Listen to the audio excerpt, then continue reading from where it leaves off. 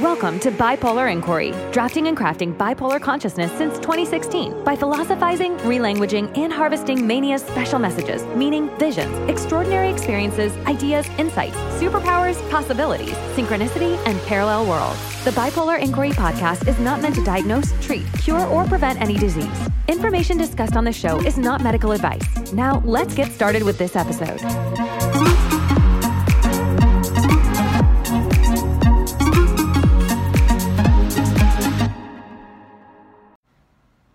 How are we going to see the patterns of the moment right now if we're being distracted and disoriented by patterns of the past? And in so-called mental illness and psychosis and things, we actually see that we're hallucinating. Maybe not at the exact moment, but at a certain point we're like, wow, that was a big hallucination, likely. But people that are so-called normal still think the images and the ego that they're seeing is real, so they're still delusional. So I think this process of so-called psychosis and mania helps to heal the delusion of this attachment to images and not take the images so seriously, and so to come back to regular ego consciousness and then take it seriously again is missing the point a little bit. I think we can level up socially with perspectivist approaches. So people with trans consciousness perspectives can actually help us level up socially because we can perceive these social fabric issues. The world's in recovery. And I don't even like the term recovery, so I would like to transform that to rediscovery and recreation. Need to rediscover and recreate the world. I think this trans consciousness, and I think I talked about this before, is a different line of intelligence. Intelligence we all have access to. It's not a mystery. It's just a line that we haven't developed, and it's one that when it starts to develop, and it could be part of the evolution of consciousness, it's somewhat misunderstood. Because we take the ego and consistency to be what a person is. That would be like having a clarinet and just playing the cenote all the time. We have full range of tunes and melodies that we can play through our body consciousness instrument, but we just play the same old one all the time, and that makes other people comfortable apparently. But as soon as we're like, wow, there's so much more I can do with this body and this structure and in this universe that I'm in and a part of, then it's seen as illness, basically, for stepping out of line. And in society we have lineups for the bank and lineups for food and lineups. We don't even know we have all these individual lineups in our own inner realm of the rules of society, and a lot of them are completely necessary, but some of them prevent us from actually fully expressing all the ways that we are and allowing that to come out and through us and playing our full range of notes. If we identify with our ego self, it's like having somebody with the most beautiful voice sing the same note all the time. Well, each one of us is a beautiful human being, and we're playing our same ego programs all the time. We've lost those degrees of freedom. It's like we have invisible straitjackets on. And part of sharing context and making new memes and meaning is just validating my own experience and hopefully validating some of yours, and hopefully you can validate some of yours with yourself. And part of the validation is sort of like, okay, you're still human. It's okay. And I actually feel like it's beyond okay, because it's about making new meaning and memes. So it's not just about, oh, it's okay, you're still human. It's actually, you're becoming more fully human. People that are diagnosed with bipolar disorder are said to have a mood disorder because they're up and they're down all over the place. They're actually more just responding fully in the moment. And maybe it seems a bit extreme because everyone else is so dulled out. And I'm not saying it's necessarily good, But if a person was allowed to be that way for a certain period of time, they would probably naturally start to calm down as they got used to perceiving certain things. So they would eventually even out somewhat. But a person like that might benefit from someone who can sort of coach them through it, instead of say you're dysfunctional or you're defective in a way. And I guess that's kind of what Tom Wooten's doing. He's helping people keep their cool, and that's a very good thing. If I did a campaign on stigma, it would be screw stigma, because this trans consciousness is awesome. It takes a lot of practice to operate trans consciousness as opposed to ego consciousness, just like it would take a lot of practice to ride 100-foot wave. It takes a lot of practice to ride the wave of the universe while jumping over the puddles of the society we've created. And that's the part I like to talk about with this contextualization, is that we have so much capacity within us. They talk about flow and how people are 500% more productive. Well, mania is like extreme flow. And people in those states, I feel, maybe are 10,000% more productive. And maybe they're 10,000% more productive for 30 days. And then they are crappy. And then after that, they're non-functional.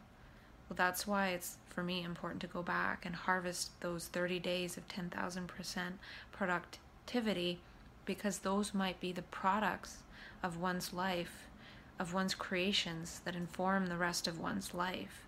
So we might have harvested everything in a very short period of time, where some people create consistently over time, and maybe some people are quite productive in 9-to-5 work, and there's nothing wrong with that either.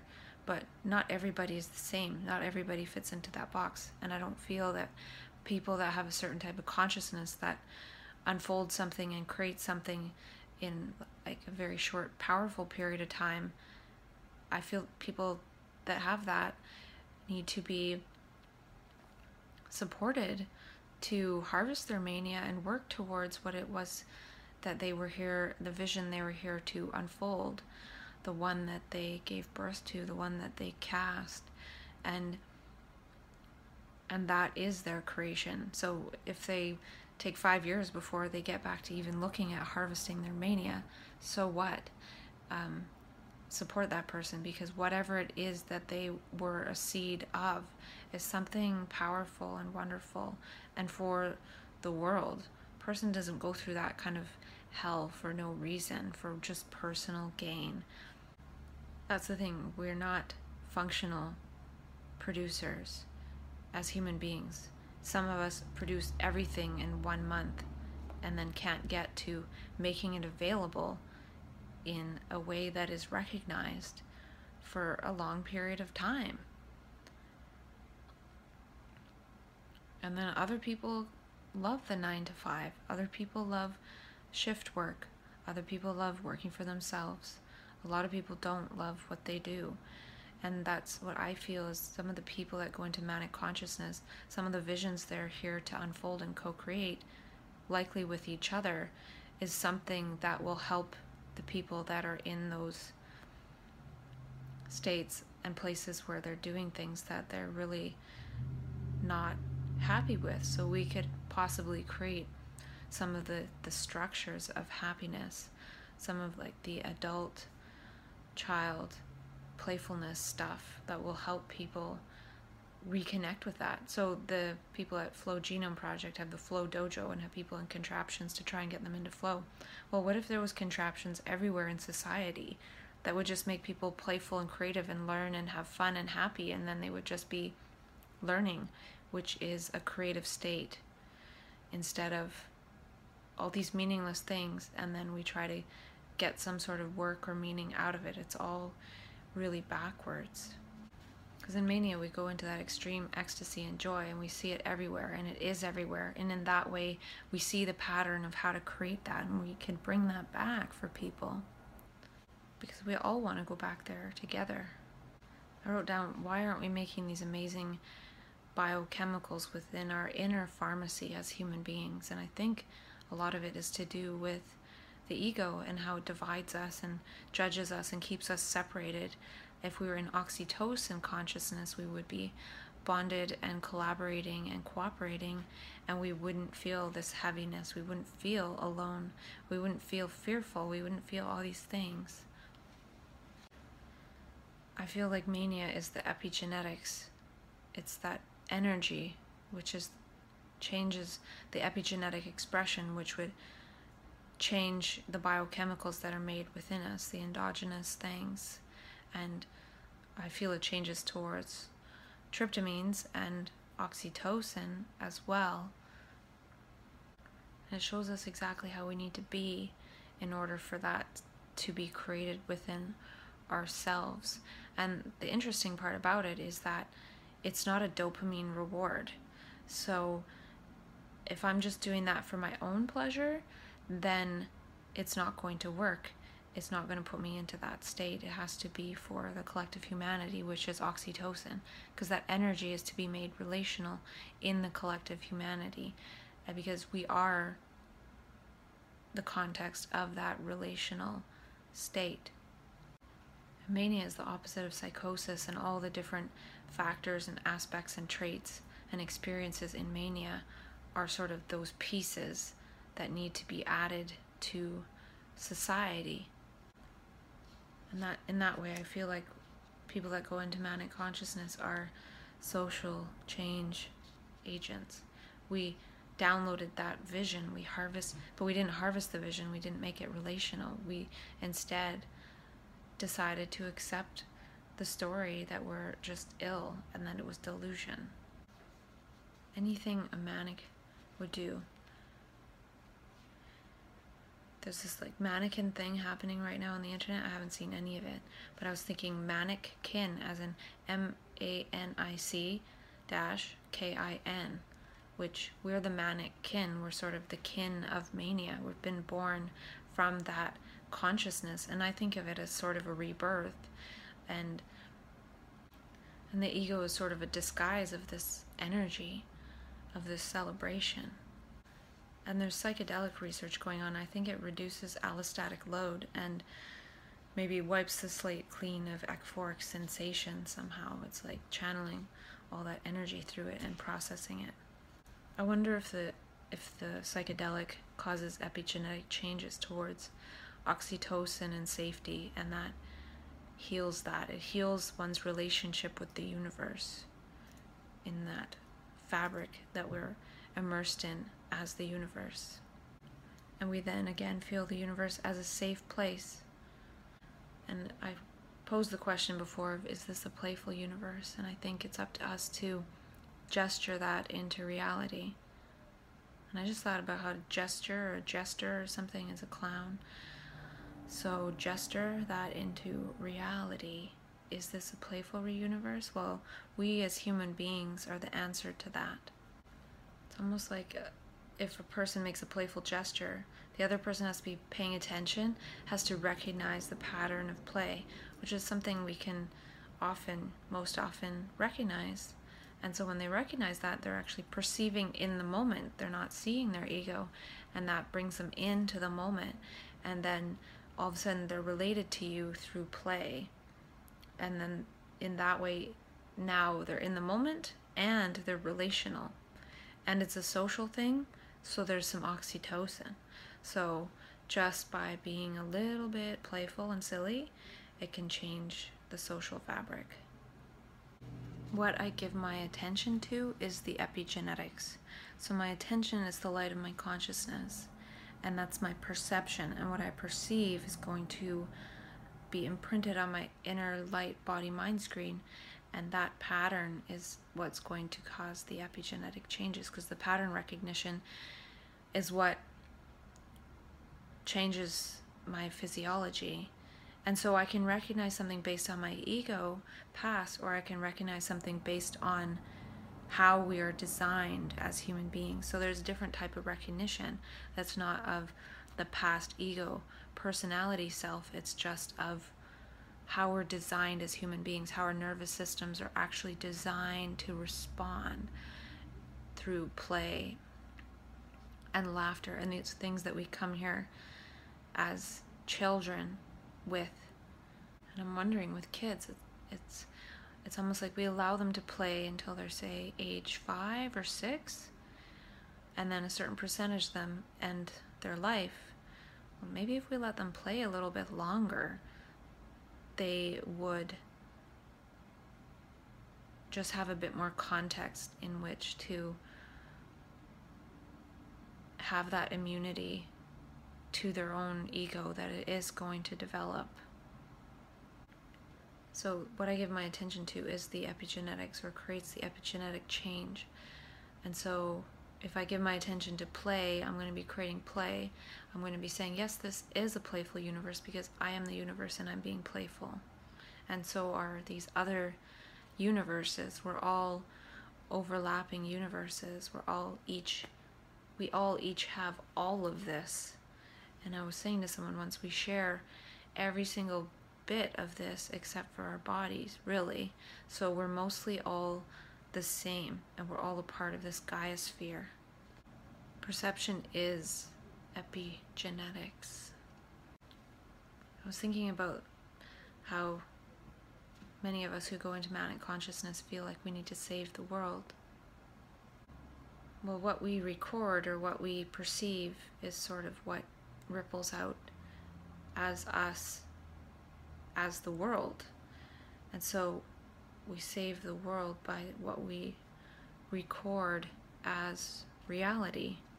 Even with the ego memories that we save and record in our bodies and minds, that's what we're saving as the world. We're saving all these garbage bits, and then we go around with these garbage bits and perceive the world, and just as this sort of miserable person are just recreating this misery and creating and contributing to co-creating that, and we don't see that's what we're doing. I think this manic consciousness is a morphogenetic field that not many of us can tap into. Just like trauma gives us the trauma lens, mania gives us the adult childlike lens. And when one has both, one has a very large spectrum of context from which one can understand and perceive the world. And it makes it more difficult as well, because there's more information to take in. I feel like people that lose their ego can actually really see. They lose function, but they gain vision. And it's like seeing so clearly that one stumbles in reality constantly, because one can see all the subtleties. Whereas if one's blind to those things, it's easy to just keep walking straight ahead. When one has vision and access to peripheral vision, one can't help but looking around and seeing what's going on all around.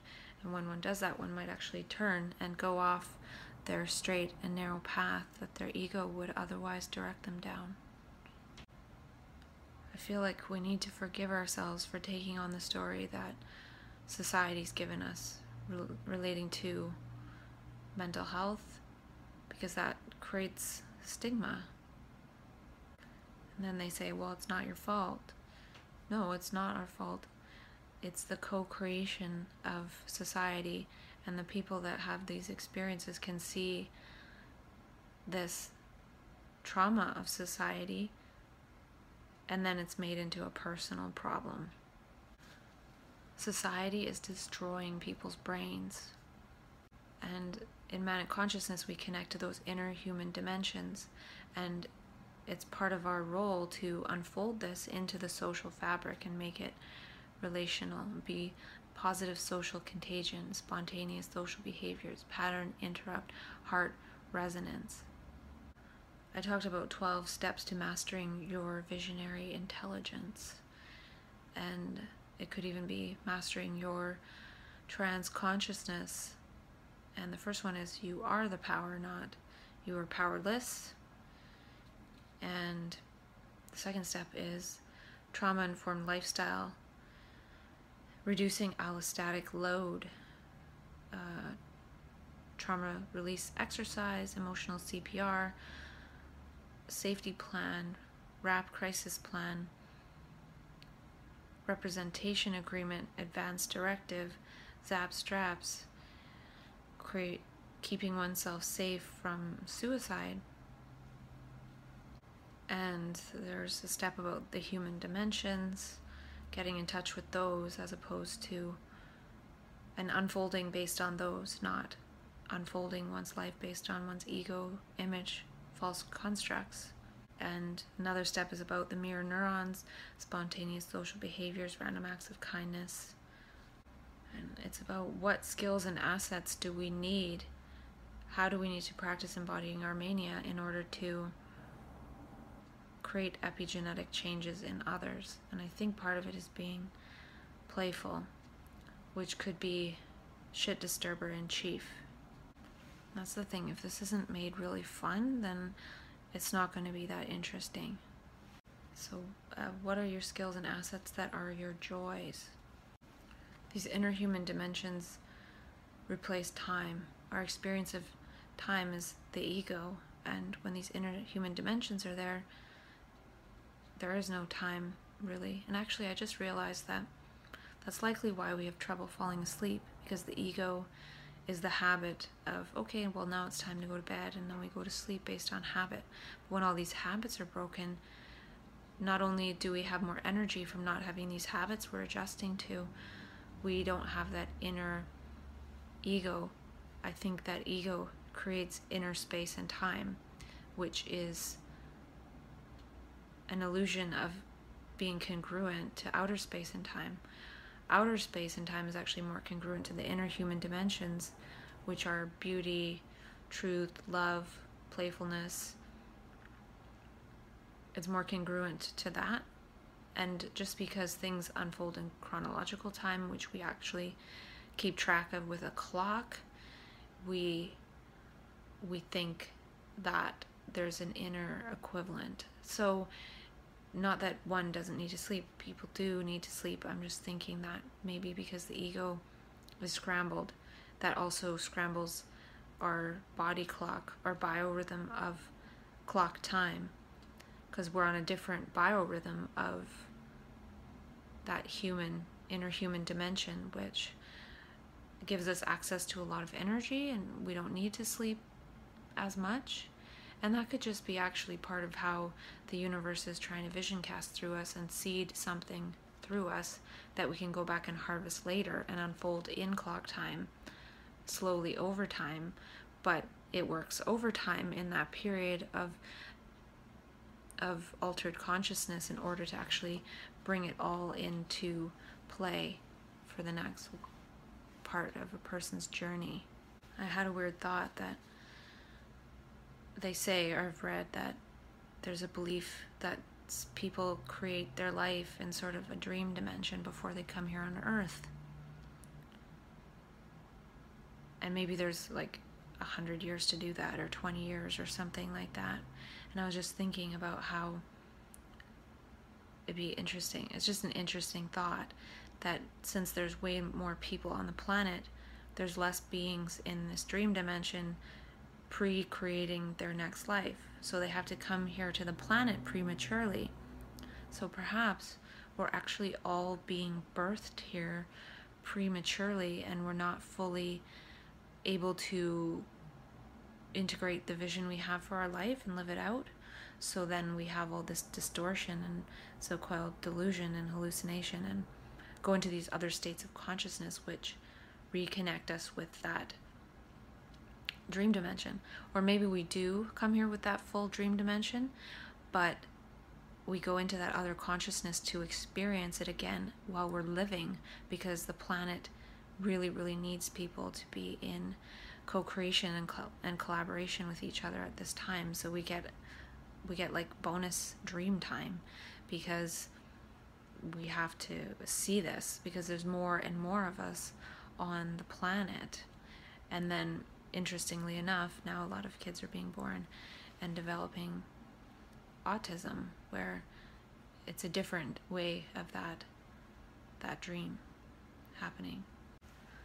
This is unfolding meaning in self-dialogue. I've heard of open dialogue, but they don't have open dialogue here, so I'm doing self-dialogue. There's an importance in mending the social fabric with emotional CPR, but also with people who want to be chief shit disturbers.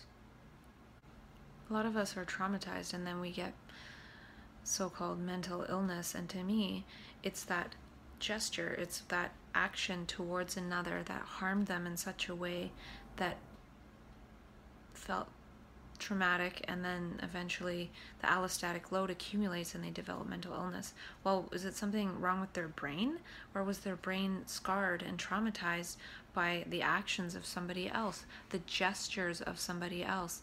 And in that way, with different gestures, we can actually work towards healing that. So the disordered action of people being violent and things actually is creating so-called brain disorders in other people. I was thinking about this company as it's more than a company. It's about people as company, as accompanying other people, as each person is company to another. So it's a company about company, and it's about how are you contagious. We need to go from the limited ego to the world-centric we-go. It's not about personal growth. That is a mental illness. It's about we-go growth. I also feel like it wouldn't take that much money to really work with somebody to facilitate them to really thrive and no longer rely on the system in ways.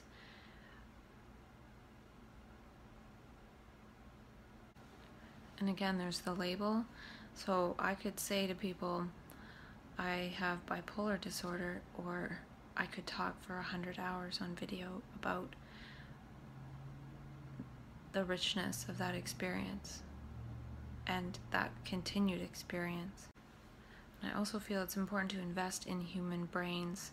If a brain can be restored to learning, it will be self-fulfilling and interdependent and save a lot of money as well as social costs of somebody not participating in reality.